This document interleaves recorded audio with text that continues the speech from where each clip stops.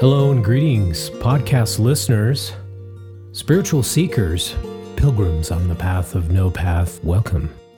Thank you for joining me, sharing this time to explore the deeper questions in life like, who am I?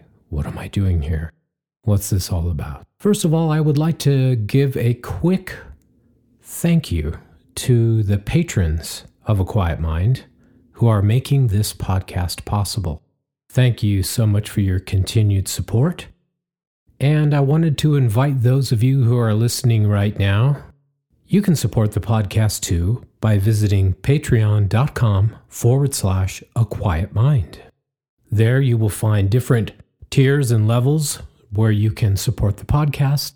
And I just uploaded one of our first bonus podcasts there that I'll be doing every month. So last time we spoke on the podcast, I was discussing some of the difficulties that I experience as what one could call a long-time meditator, and being very transparent with you and telling you I still have difficulties at times when I sit down to meditate. I will at times experience what I would call a very busy mind. And this is a very common thing that happens when we sit down to meditate, and I'll tell you why. The reason that our mind may get busy when we sit down to meditate is because now we're not focused on anything else but just sitting quietly somewhere in our room, in our chair, on our meditation cushion, wherever it may be. Some people like to meditate right before they go to bed too. If any of you have experienced this point where now you have an attack of the mind, you're not alone. And what I mean by that is this time where we're no longer distracted by anything else in our life. Distractions can be just the fact that, we're at work. We have to wait on tables.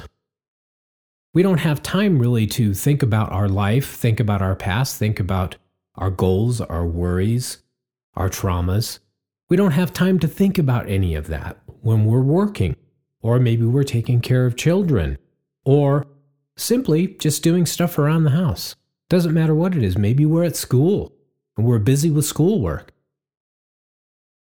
So when we sit down to meditate, all of a sudden there's this gap of activity, and right away what we may be confronted with is all of our issues, and they can be all different kinds of issues. They can be personal issues. They can be body issues. They can be issues with our past, our relationships, our job. Whatever those relationships are, we can be overwhelmed at that time when we go to sit, where there's literally a wave of thoughts that just pummel us. What we talked about doing was being aware of those thoughts and focusing on the breath as one of those tips to be able to allow ourselves to calm, allow the body to calm. And I want to tell you, even though you're using these tips, you're still going to be experiencing all of those things that I've been outlining, which include boredom and restlessness, and maybe even getting to a point of where you just absolutely can't do it. You have to give up and you don't even know why, but you have to stop trying. So you're not alone. And one great tip is that focusing on the breath. And another great tip is this: shorten your time when you're beginning. When you're just a beginner, don't think that you're going to be able to sit there for 40 minutes. Give yourself 5 minutes or 3 minutes, whatever it is, as long as you can make that commitment to say, I'm going to go and practice this particular thing. The other thing is, don't make it too special, like it's some kind of special event.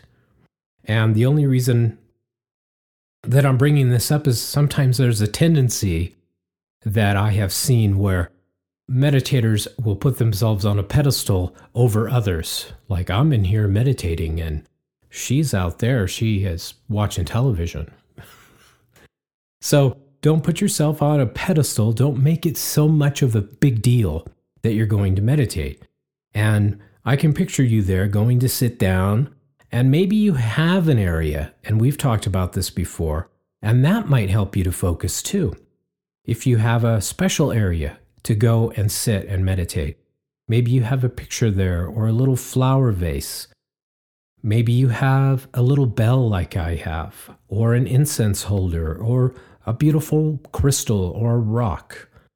It doesn't matter what it is, and it can be tiny. It doesn't have to be big, doesn't have to be elaborate, doesn't have to be over the top, doesn't have to be anything at all. What I'm just trying to show you here is don't be afraid to try many different things that can help you be able to make that commitment with yourself to go and actually sit. And what I do is, like I said in the last podcast, is when resistance comes up, I don't try to fight against the resistance of my mind. Rather, what I do is I will just allow it to be. I'll just let the chatter be there, let all of the negative naysaying be there, and then I will reach a point where I say, let's go ahead and do it anyway.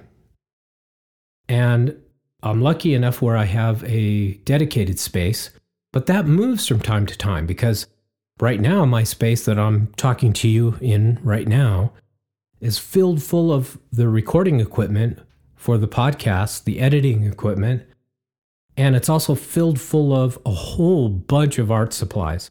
It is just crazy stuffed with all kinds of things. So you might think, well, this is not the greatest place to meditate. And that is true. Sometimes for people, what we have to have is we have to have order in the space where we're going to go and sit.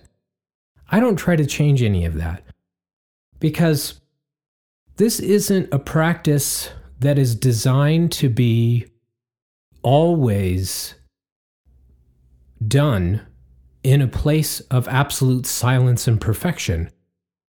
Of course, we want to have that because in that time where we can become very quiet, very still, introspective, those are times for self-discovery. And that's a good point to bring up, is self-discovery. But before I go on to that, let me say this. This is something that is not to be done in a tiny little room or a temple or a church or wherever you go, and then not to be, quote unquote, practiced while you're out in traffic, at the line at the grocery store, at work, at school, wherever you are. That practice and the thing that you're doing in that specific time with that maybe purpose-built space is a unique opportunity to be able to focus on mind production, the habits of the mind, and watching the mind, watching yourself and how you respond to the things that arise in your mind. And the purpose-built places are great. I think they're wonderful. But don't let that stop you from trying, and just try to do your best with whatever it is you have.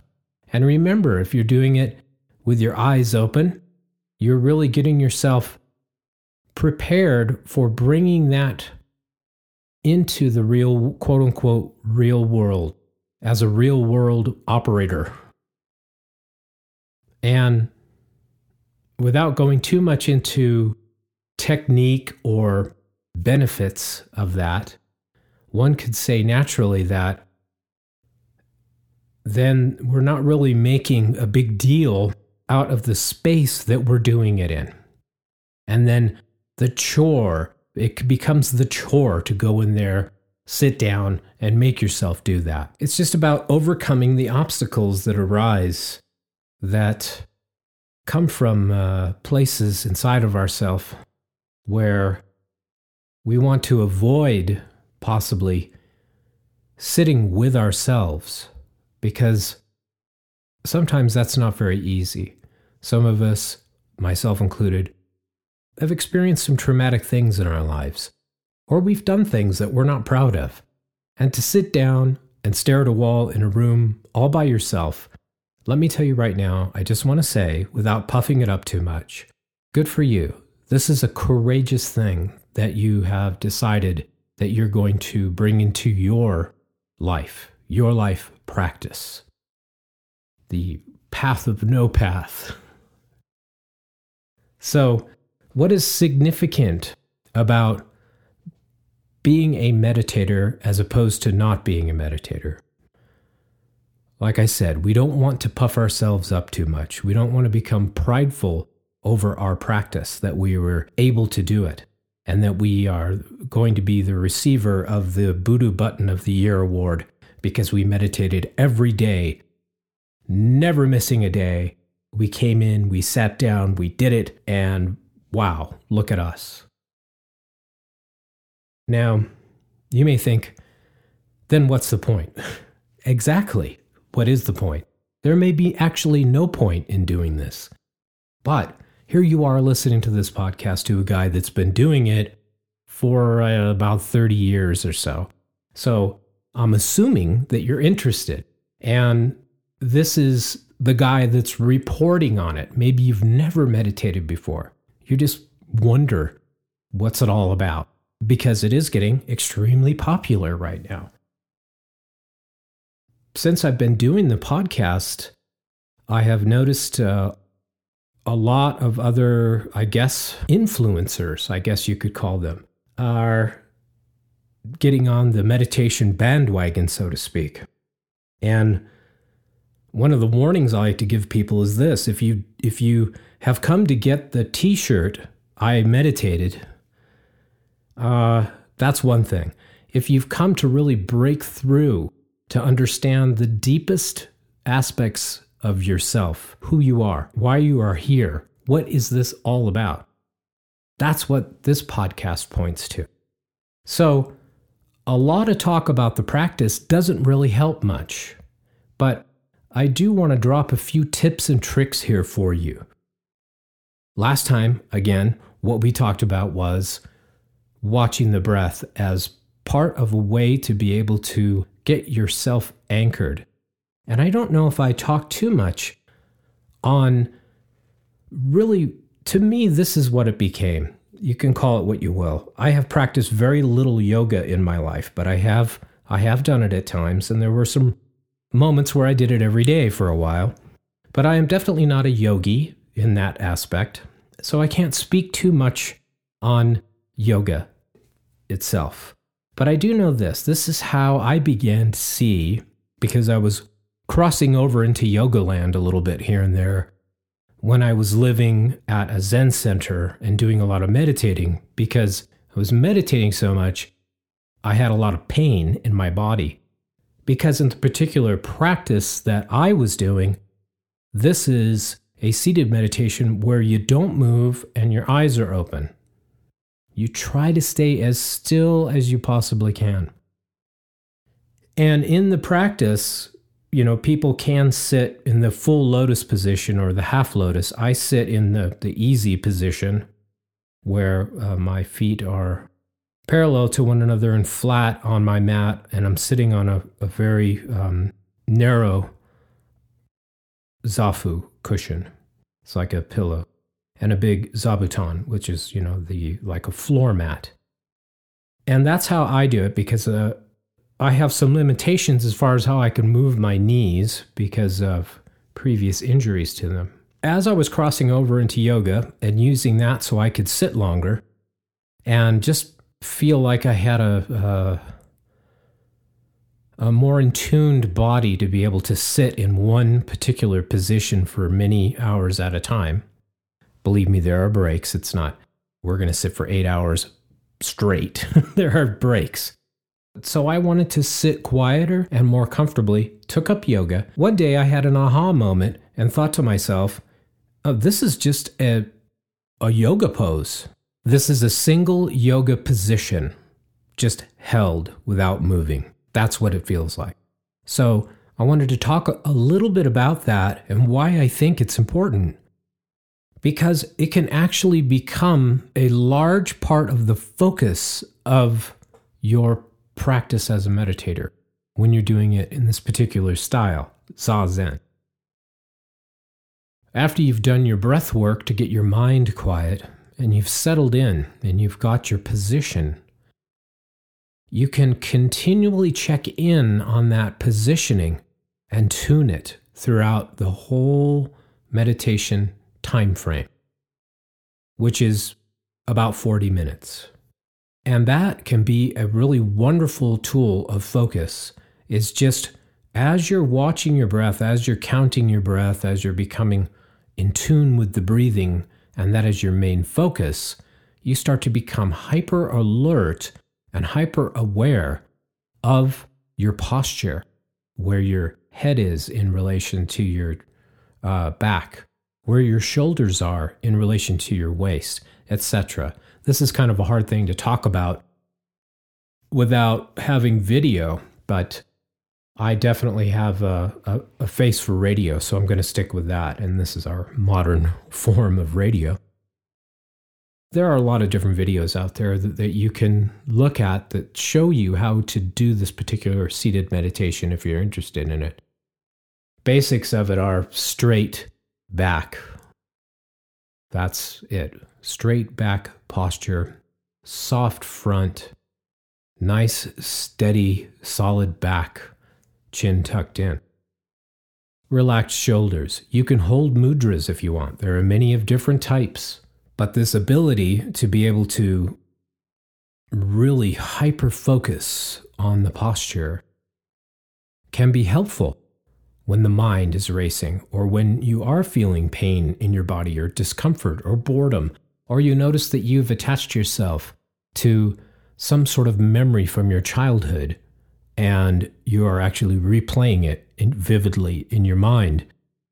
You can simply bring your attention right back to your posture and begin to run through the check of your alignment.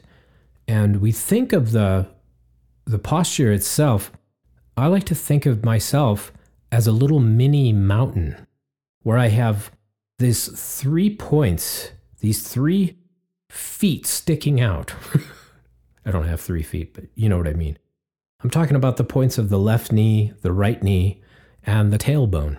And that to me becomes that what's called the mountain seat. And I see those 3 points there anchoring me to the earth. And those 3 points will hold me. And then from there, I will come up and readjust and straighten my back the best that I can. Not forcing it, just aligning it. You can even picture what they call a golden cord that comes up your spine, out through your crown chakra, up into the heavens, and it's just being held by this golden cord. That's another interesting thing to look into. And it's natural that when on that in-breath is really important, when you exhale, you're relaxing everything down into the mountain seat. Everything comes down into that seat. And as you pull your breath in slowly through your nose, what you're doing is from your feet up, you're pulling everything back into alignment. So it starts with your feet, and then it goes into your knees, your sits bone, and it goes up your spine. You see your shoulders coming down, feeling them come down as you straighten up your back, and your chest will come out a little bit when you do that, and your shoulders will naturally go back. And then on that exhale again, before I come up into my head, I'm going to check the tension in my shoulders and relax them. And then relax my belly. Feel the spine aligning from the sits bone. And that spine is just aligning all the way up, pulling my neck and my head straight. And then the last movement that I do is I pull my chin in a little bit, and then I recheck my mudra and where my hands are positioned. And next time we'll go a little bit more into what the mudra is. But thanks so much for tuning in this time. I hope these tips and tricks are helping you out. If you want to contact me, you can send me an email at aquietmind@gmail.com.